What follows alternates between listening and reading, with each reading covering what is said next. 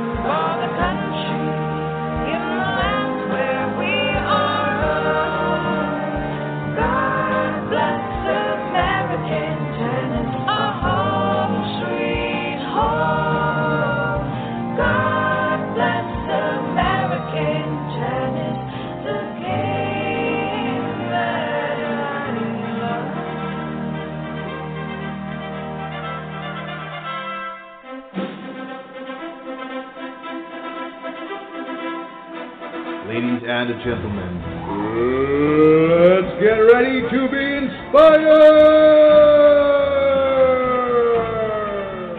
Introducing in the red corner, American Tennis! And introducing in the blue corner, your host for American Tennis, Mr. Chuck Creasy!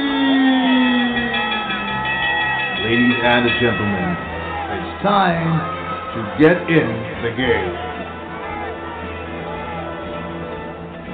And hello once again, this is Coach Chuck Creasy, another week of American Tennis. And folks, I have to apologize about last week. Dang it, I dropped the ball again and didn't get a program done, and I apologize. We are done now with the season, and just too many moving parts last week with the NCAAs and traveling. Actually, I got to tell you the truth. I sort of played hooky and went fishing with my son up in Tennessee and had a great time, and there was no computer around. And you don't want to hear 38 excuses, do you? Basically, excuses are sort of, I'm not going to go there with that one. But anyhow, you don't want to hear excuses. That's one thing that where I work at the Citadel, it's a fantastic place. They always say, figure it out, get it done. You know, the excuses that pop up are many and far between, but you can never help what happens to you. You can only help how you react what happens to you. So figure it out, get it done. I've got a big sign on my wall right now I'm looking at, no excuses, no matter how good they may be, because at the very best, they keep you from looking for a solution. And so anyhow, a little philosophy here before we get into our program, but this is American Tennis. Folks, we're in our fifth year now, if you can believe it. I'm very lucky to have with me today in our makeshift studio here, Coach Frank Salazar, who was on my very, very first show 5 years ago. 5 years ago, June. It actually will be 5 years ago in about another month. And I'll get into his credentials here, but this is American Tennis. And I'm Chuck Creasy. And, folks, you can go to my website at chuckcreasy.net, KRIESE.net, and see every program we've had. Just click on American Tennis Radio, and you can get all the programs. Also, go to UR Tennis Network, and you can get the programs for each week. Also, Coach John Denise's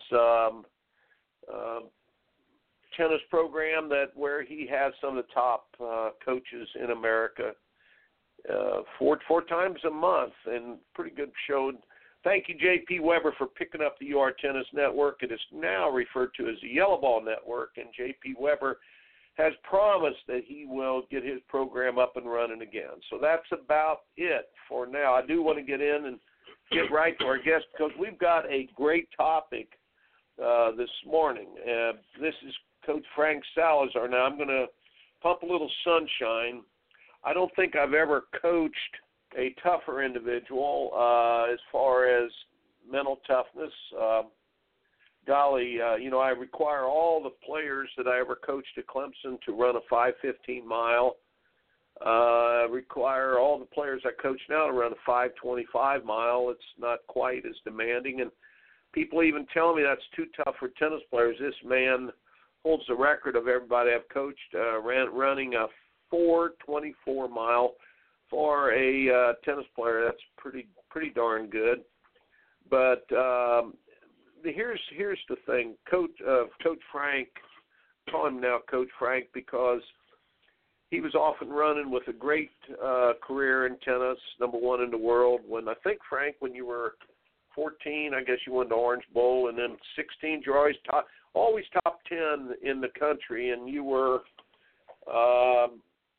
your peers at that time were Jim Courier, Michael Chang, some of the guys who were your peers when you were number one in the world. Frank, who were some of the others, real quick? There was Tommy Ho, Chang, Jared Palmer. Overlapped with Jonathan Stark. A lot of great players. Yeah, that was really a golden era. All those guys came up pretty good. Frank blew out his arm, and I remember at that time saying, listen, you're going to impact many, many more lives through your coaching than you ever did through your playing or could have through your playing. And you sure have done that. 5 top 10 players in the world in the junior ranks.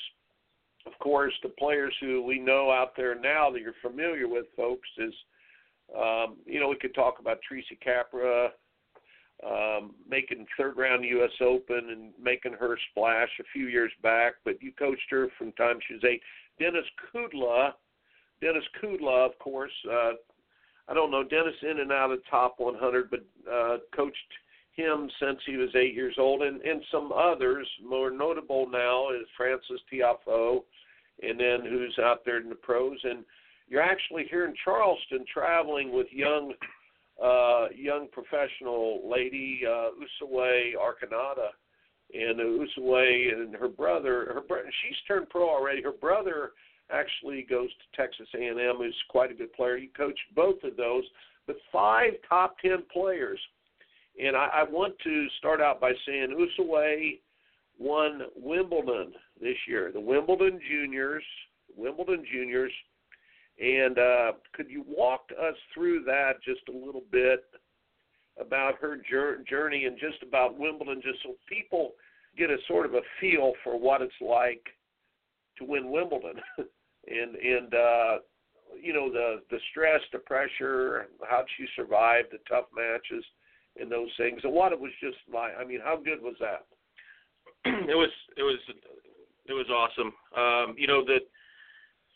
The preparation leading up to it was, we went there about 4 or 5 days early and played on the grass. I always felt, in the past when I've gone with players, and you go there too early, by the time Wimbledon starts, you're actually playing worse the more time you spend on the grass. And so changed it up a little bit and went there and played about 4 or 5 days early, practiced on the grass, prepped, and then, got into a routine, stayed walking distance to the grounds, and pretty much just got into a routine by, keeping the thoughts simple, keeping the thoughts the same, warm-up routines, cool downs, eating habits, and just got to where she was just kind of in instinctive mode.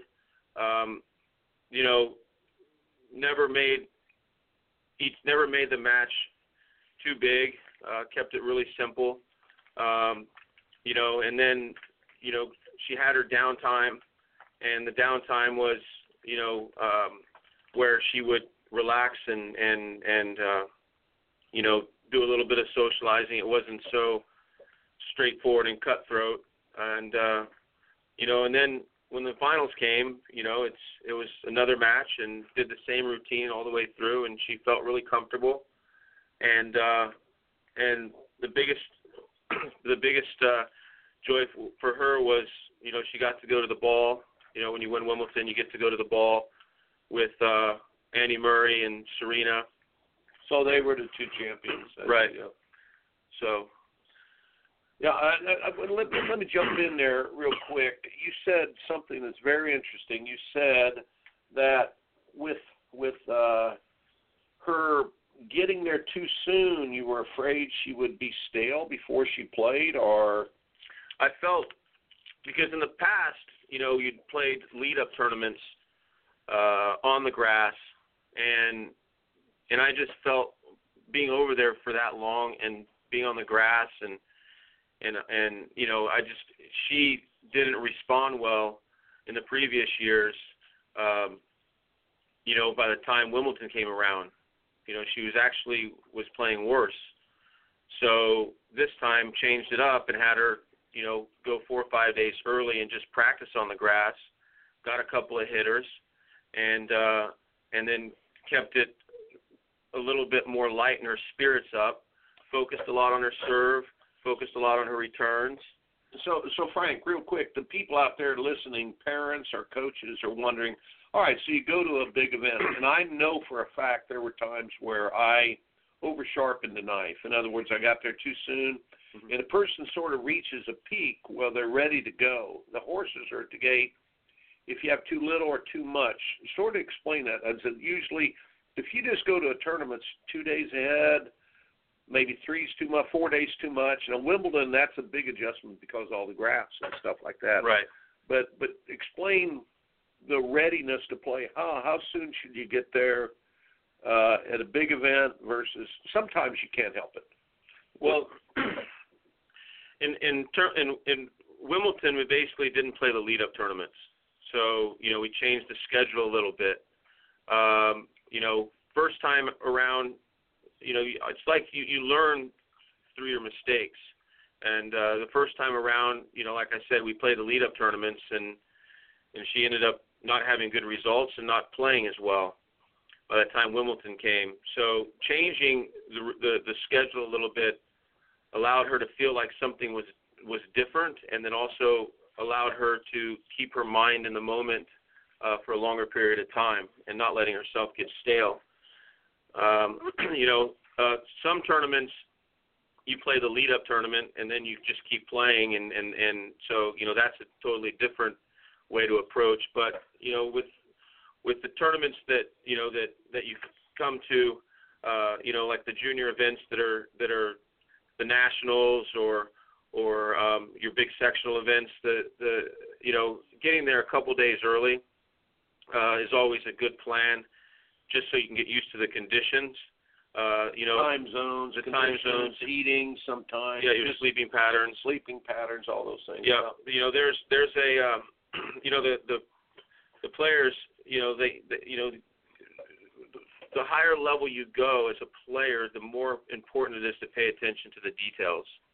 And the details go as far as the tension in your rackets.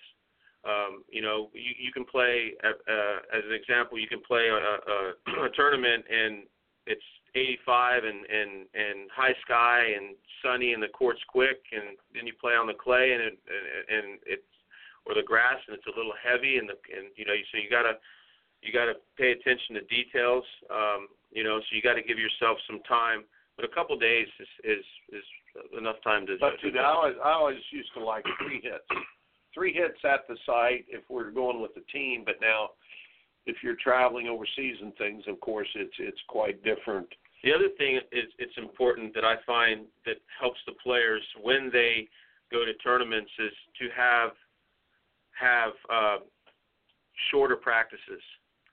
The first hit you can get in and feel the court a little bit and do your up the middle and your cross courts and do a couple movement drills. A lot of serves, a lot of returns, about 45 minutes to an hour, and then take a break and go back again for about 45 minutes to an hour and play some points. And then at the end of every day, it's important to work on a few things, that you're going to have to do well for that tournament based on the situations you've been given and the surfaces you're playing on. Yeah. And then lastly is the conditions, and when you play, you have to pay attention, to also to your scheduling and your warm-ups and so forth. That's really interesting. Would this be a good analogy? It's like sharpening a Boy Scout knife or a knife. if you over sharpen it, it gets dull. If you don't sharpen it, it's not sharp. It's a timing, and each player's a little different too, aren't they? Right. Yeah, every player, you have certain players that are pretty high strung, and you have certain players that are pretty relaxed just by their makeup. So you have to understand how to, when you go to tournaments at that level, whether it be the pro level or the highest junior level, your role, getting there is coaching and getting them ready to go and compete. During the competition, it's about managing their emotions and about managing the situation and about managing their level of play. So it's a totally different approach versus what you do at home on the practice courts. That's a very valuable things you're pointing out here, Frank. First, look, I'd like to lead into the next question. You've coached a lot of top 10 players. I mean, I don't know if there's anybody east of the Mississippi for sure that's had 5 top 10 players. I don't think so. I really don't. I don't know many in the whole United States. Definitely, you are one of the, I'd say, top 5 or top 8 coaches right now in the United States with your results and results to prove it. And so I want to ask you this. What's different about coaching these players? What do they have that's the X factor? What do they have that's different than the normal kids? Now, I know you started out with Usa way back when she was very young, and, with Dennis and Francis and Mitchell Frank and Junior, and all these kids, you started them young. Why were they different than some of the other kids? I mean, they were around a bunch of other kids. What was special about them, and what is the last 10% there, player? What do they have? Well, first of all, they all have, they were groomed in a way where they had to, know the work that they had to do to get where they wanted, and the plan was never too big or not reachable. Always set up steps and stages of achieving when they were younger, and then so when they got to a bigger prize, they felt like they've taken the steps. So I think the just confidence, keeping your mind on the next step, right? Always, not always. Getting too far ahead, and then teaching them how to have the stomach to travel, and then have them have the stomach to lose. You have to be able to get up the next day and go train, and get up the next day and go to the next tournament, and then the last is they all had when they lost, they never lost confidence in themselves. That was a big area that I stressed, was a loss in tennis is you never lose confidence in yourself as a player. The loss can sting and it can hurt, but you have to be able to have the stomach to travel and the stomach to lose, because tennis is a sport where you're playing every week in and week out, and there's only one winner. So you could get to the quarters one week, first round the next week, finals the next week, and play 25 tournaments and only win 1 or 2 or none in a year. So is there a difference maker, though, with the players who you talk about having the stomach to travel, the stomach to lose? Is there a difference? Once I heard Mats Wielander talk about the quality of the pain from losing is more important than the quality of the quantity. The quality of the pain is more important than the quantity of the pain. But right. Is there a difference between those kids who, some kids win, they go up, they lose, they come down. They win, they lose, they're back to start.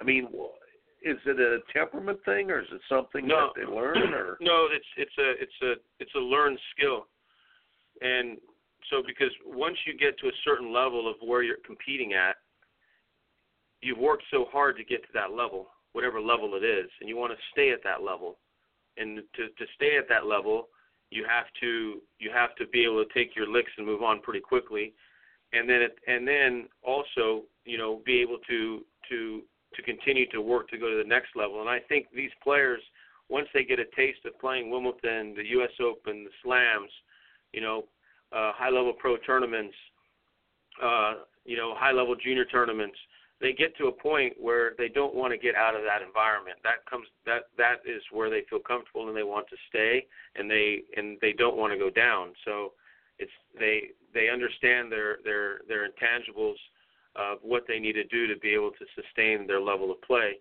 and a lot of that comes with the planning and paying attention to the details, not worrying too much about anything else, really. Okay, so you started. Look, you've had 5 players top 10 in the world, probably 50 top 30 or 40 in the world. Now, there've been 400 or 500 kids you've coached, probably, from the start, and now you're on the tour. Now you're traveling with some of the top ones. But what happened to some of those kids? They come out. You made the comment the other day. You had a youngster come out and said, "I want to play pro tennis," and basically not good enough, not hungry enough, not. What are kids doing there? I guess I'm asking, why do some just drop out? And what sustained your ones who really made it? Well, the ones that have really have went on to another level and continue to grow in their tennis and go to another levels is that they've had they've created the ability to keep moving forward and know what they want to achieve and keep training. The other players, some of the other players, what happens is that they get comfortable in terms of going to college and they get comfortable in knowing that if they work really hard, they're still going to end up at the same place. And I think that's a problem because you never know what your potential is until you continue to work and try to and see where it ends. I think a lot of players, when they get to a certain age, they get comfortable and they know if they do a lot of work or they do minimal work, they're going to be at the same place, and I think that's a problem in America with the colleges. Is they get to a certain place and they end up going to school and not really wanting to continue to improve their tennis, and they become content. The players that are ambitious and continue to strive to get better and know what they have to do and understand the price they have to pay, there's the ones that continue to get better and play at a higher level. Yeah, the thing you bring up is really interesting is the fact, you bring in college there. I've been a college coach. I'm excited about being a college coach. I love being a college coach. But I've got to say the motivation level of college players is about one half. I'm being fair. I'm not going to say it's nothing like or something. It's about half as much as it once was when I was coaching back in the 70s, 80s, even early 90s. And I heard you one time, long time ago, say for a young lady, once you go to college, basically your career has the number of days is over. And the proof's in the pudding. We haven't had, other than a couple, 2 or 3, we haven't had any players coming out of college and making top 100 in the WTA in 20 years. And on the men's side, in the mid-'80s, Coach, we had 30. No, I think actually it was 41 at one time. 41 former USA-born college youngsters who went to college, made top 100 in the world. Today we have 2. That's unbelievable with our resources. That's unbelievable with our resources. Can you put a finger on what is happening, what has happened? Well, the tennis, obviously has improved a tremendous amount in the level. There's more players playing tennis, and there's more players that are ranked in the world than before. But it's the mentality for in the U.S. Is different than the rest of the world in terms of becoming a tennis player. Well, most players, you already brought it up, most players they're in jumping off places, college. Right. And once they go to college, that's sort of it. Right. They talk about that briefly. Well, the players get to college, or they get to a certain point, and they go to school, and then they don't practice as much. The seasons are shortened.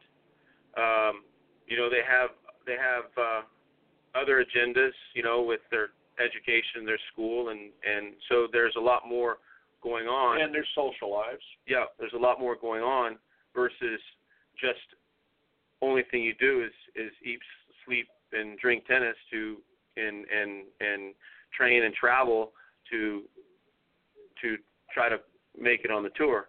And the players, around the world, that's what they do. They play tennis, and then when they're done with juniors, they go play pro tennis, and they keep pushing and pushing.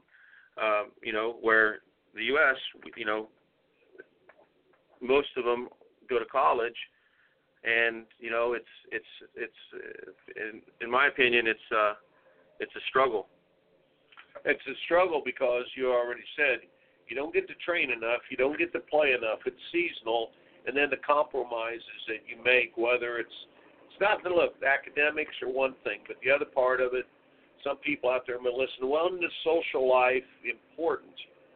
And can I just jump in one more thing there? I remember, golly, who was it from Atlanta? I cannot remember, but he made the comment, if I had gone to college, I would play a match on the weekend. I could go out with my friends that night, and whether I won or lost, I was still playing the next day.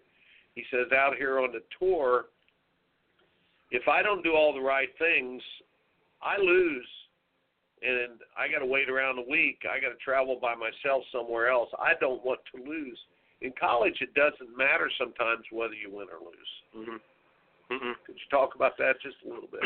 Well, I mean, that's true. I mean, and when you're out there playing on the tour, it's your livelihood, and the work you do, you have to produce or you can't survive.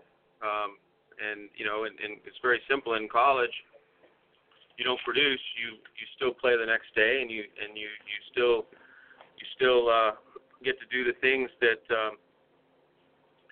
you're not. You still get to do all the things that you get to do on every day. Nothing changes.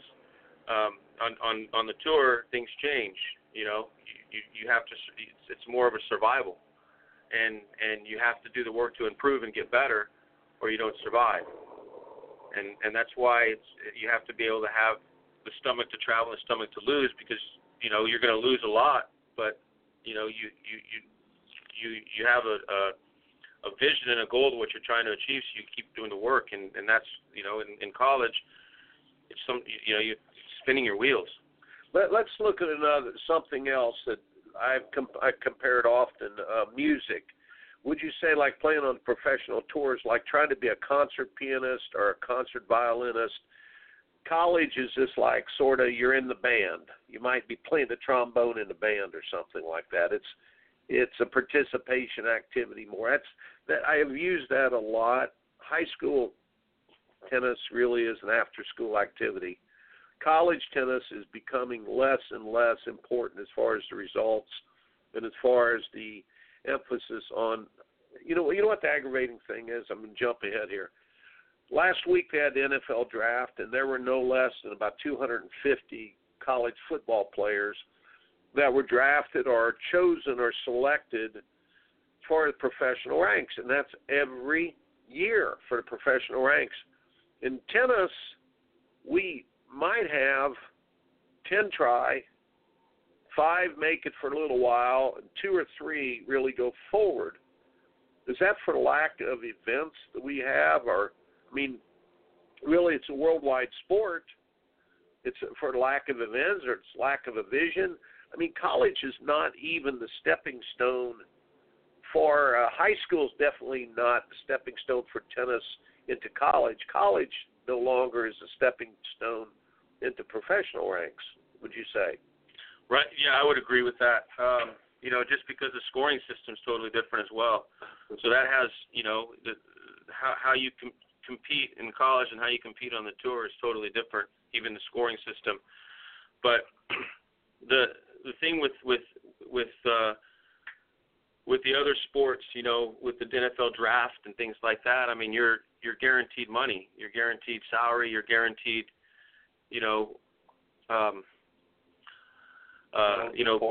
the money, and in tennis, it's very difficult because they did a study, and I think it's somewhere between $38,000 and $42,000 a year to travel if you want to do it right. So, if you want to do it absolutely right, and you really focus on being a professional tennis player and doing everything, and have the ability to do everything as a professional tennis player, which is having the ability to travel, having the ability to play the tournaments, having the ability to get the proper training. There's a lot of players out there that, go work for a couple months and two or 3 months, and then they go back out and play, and it's a problem because it's not that they can't play at that level. It's just they run into a financial strain, and I see that a lot, and it's difficult. If there would be some way where, based on where you're ranked, in the world, you can get X number of dollars. Yeah, to make a salary. Well, American players, that would be a good thing for American players. I mean, if USTA, you listening to me out there, you guys ought to put aside a couple $1 million and go ahead and pay the top American players a salary of some type to keep them alive out there and keep them on the tour. And don't pick the winners and losers based on political reasons right now. Would you say there's a lot of politics to who gets the money from the USTA? But if you did it on performance, that would be a great incentive to keeping people's careers alive. Wouldn't you say?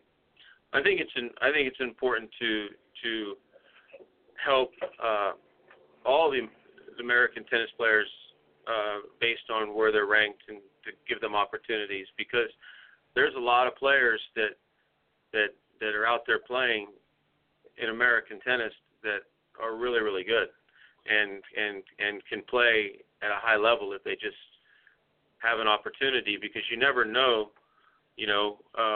what can end up. And, it'd be great to be able to have these players all have a chance and an opportunity to see where they can go. That's good stuff. Hey, give us a minute. We're going to go to commercial. We'll be right back with Coach Frank Salazar, and this is Coach Chuck Creasy in American Tennis.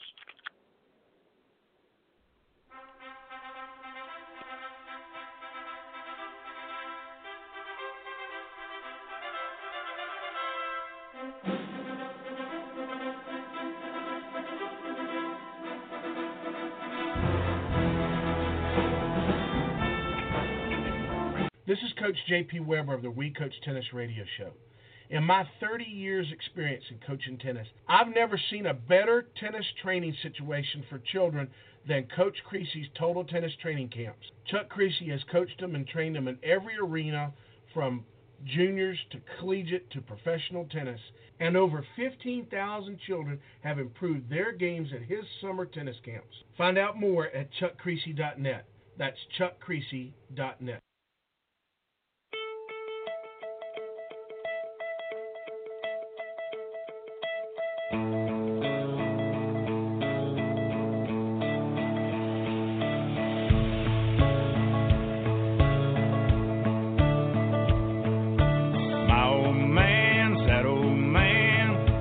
life living off the land. Steady hands and a clean soul. It breaks his heart seeing foreign cars filled with fuel it isn't ours, and wearing cotton we didn't grow. He's got the red, white, blue flying high on the farm. Semper Fi tattooed on his left arm. Spent a little more in the store for a tag, and the back it says USA. He won't buy nothing that he can't fix. With WD-40 and a Craftsman wrench, he ain't read the dust. He's just made in America. And it's Coach Chuck Creasy, and we're making them in America, and one of the best masters of the laboratory of making them in America, best chef, I guess, one of the best in the world I've got sitting right here with me, and that's Coach Frank Salazar. And you've got some great insights there about what we could do, and of course I want to talk a little bit about USA Tennis, and I'm going to give you a paintbrush now and a canvas. If you were in charge of the USTA and they gave you dictatorial powers and then forget the politics, forget anything, the politics of it, they said, you've got this job for 2 years, 4 years, 1 year, whatever. Hey, we need to make American tennis great again. Talk about what you would do with everybody talks about USTA having millions of dollars. Well, whatever they have, we know that it's a big bureaucracy, but you're in charge of the bureaucracy. You're in charge of doing what you would like. Go ahead. Well, I mean, I think at the moment, it's we have a lot of young players coming up in the USTA, and they're doing, those players are doing really well. They're Tiafoe, Opelka, Mo. Name the 6 or 7 that have already turned pro. That really, this is the best group coming up since maybe your group. This group, these young boys that are coming up, have a very bright future. Mo, Kozlov, Taylor Fritz, Tiafoe, Opelka. There's a bunch of boys that are all 18, 19 years old that are very promising for American tennis. What about the female side? And then we have a lot of great players on the female side as well. We have Kayla Day, Sonia Kennan, Uswe Arkanata, Caroline Dolhide. There's a bunch of girls as well. There's about 8 or 9 boys, 8 or 9 girls that are coming up that have very promising and bright futures. And I feel like they're having a lot of opportunity to continue to blossom and keep pushing to go to the highest level, as well as the boys.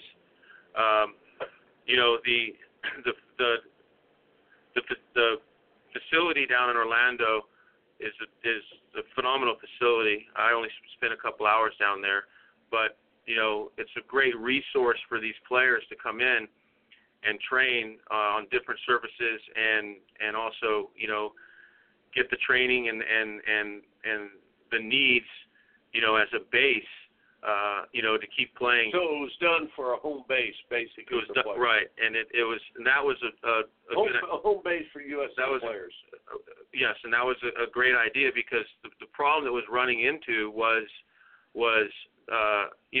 the players are kind of training in different places around the United States, and they're not really trained together. And so, the players have different schedules, and so they're in and out at different times. But they've also started having some training camps down there where they bring in the pros, the best pros in the U.S. and also the best up and coming younger juniors, and doing training camps, and which is putting the best players together, and they're pushing one another. So that I feel is all a bonus, and it creates opportunity. It's the change I felt, is going to help the U.S. In terms of training.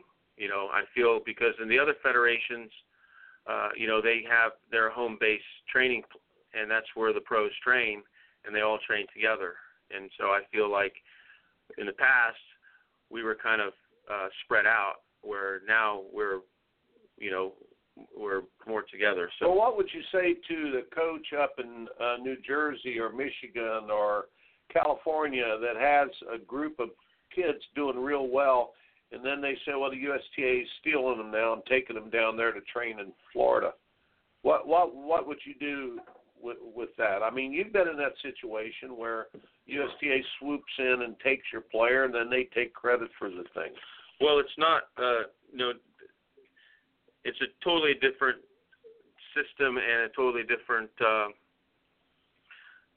format and agenda. So,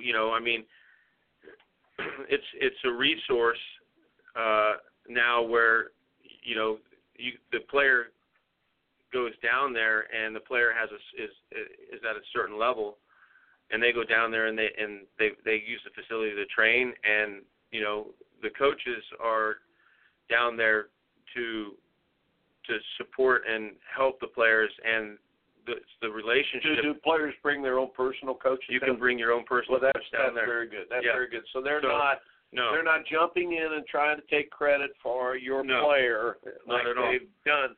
That's crazy the way they used to do that. That's unbelievable. That's so bad. Well, they went through the boarding system in Boca, which was a tough situation. But the way it's structured now, we have players that go to junior camps down there in Orlando, and all the personal coaches around the U.S. go there, and they are also participating with the camp. And it's basically just to bring in the best players in that age group and to have them train and compete against each other. And the other coaches come in. Good. The other coaches come.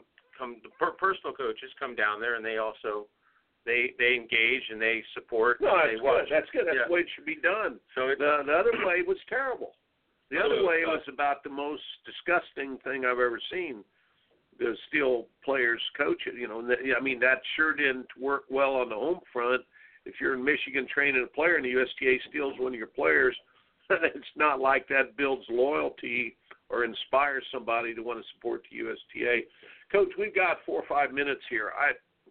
I want you to talk about anything else at the top of your head if it comes up, but I do want to ask you, we are at a place right now where we have just desecrated, I'm using the word desecrated because to me, tennis is almost a sacred thing. It means so much to my life, so many lives.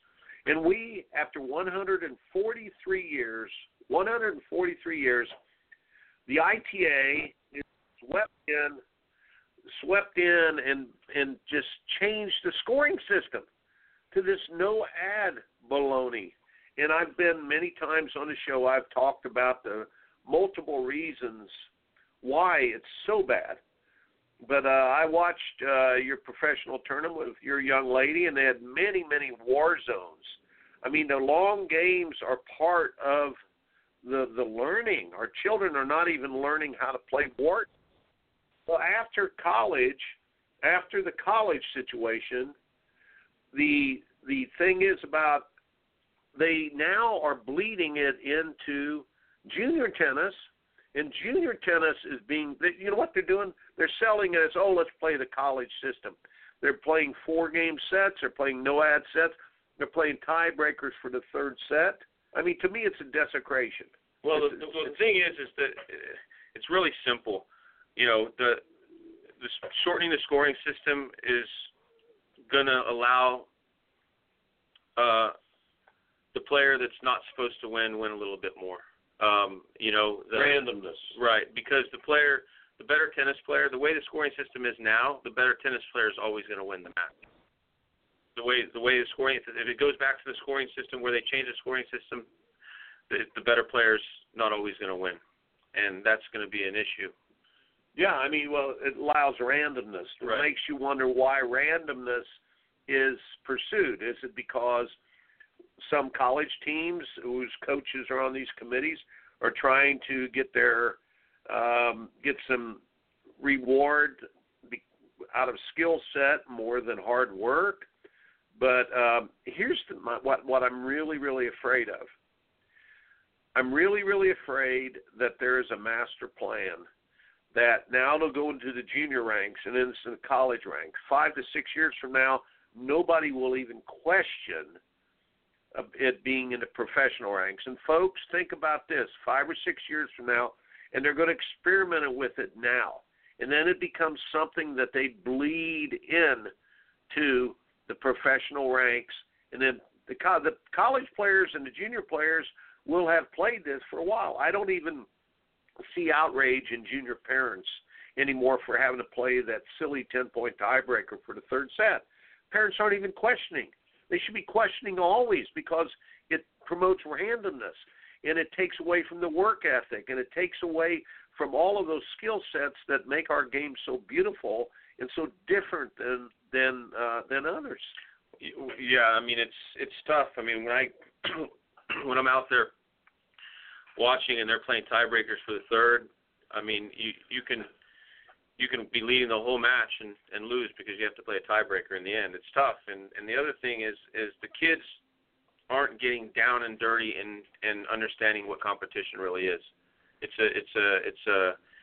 an easy way to compete without really feeling any pain or having to deal with really any adversity. You mark a winner without competing is what Right. you're doing. Right. You're marking a winner without competing.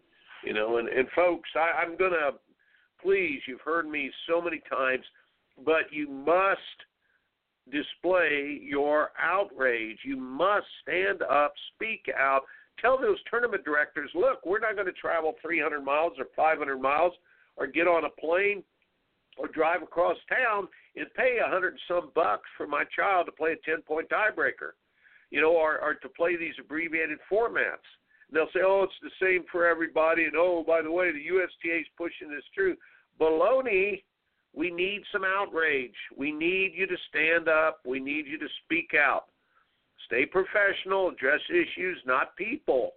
No one can find fault, but we need you as parents to daggone it. We've got to save our sport, or we are dead. Can you imagine if they went to no ad scoring one day and 5 to 7 years from now? Do you really think a tournament that's not getting filled, oh, well, let's go watch it now because they're playing no ad scoring? You know how boring your player's match would have been yesterday had it been no ad scoring? And there would have been no rhyme or reason. She knows absolutely what happened, what the critical points were in the matches, what she has to take action with. Mm-hmm. But there's no teaching to be done with no ad because of the randomness. And so enough of that. Coach, got a few minutes here. Put yourself in the place of a parent whose child's been in the game 3 to 4 years.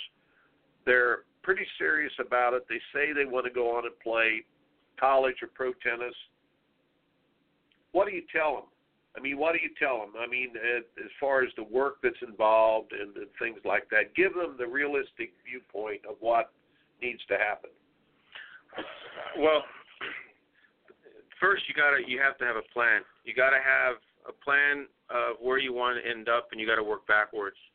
The other thing is your plan has to incorporate, you know, your technical development, you know, your fitness development, you know, what you're good at, what you're not good at, and then you have to expose yourself. You have to expose yourself in playing many different tournaments at different levels. You know, you have to have training blocks, have competition blocks. But the biggest thing is branching out and seeing where your competition is around the world. I feel it's important to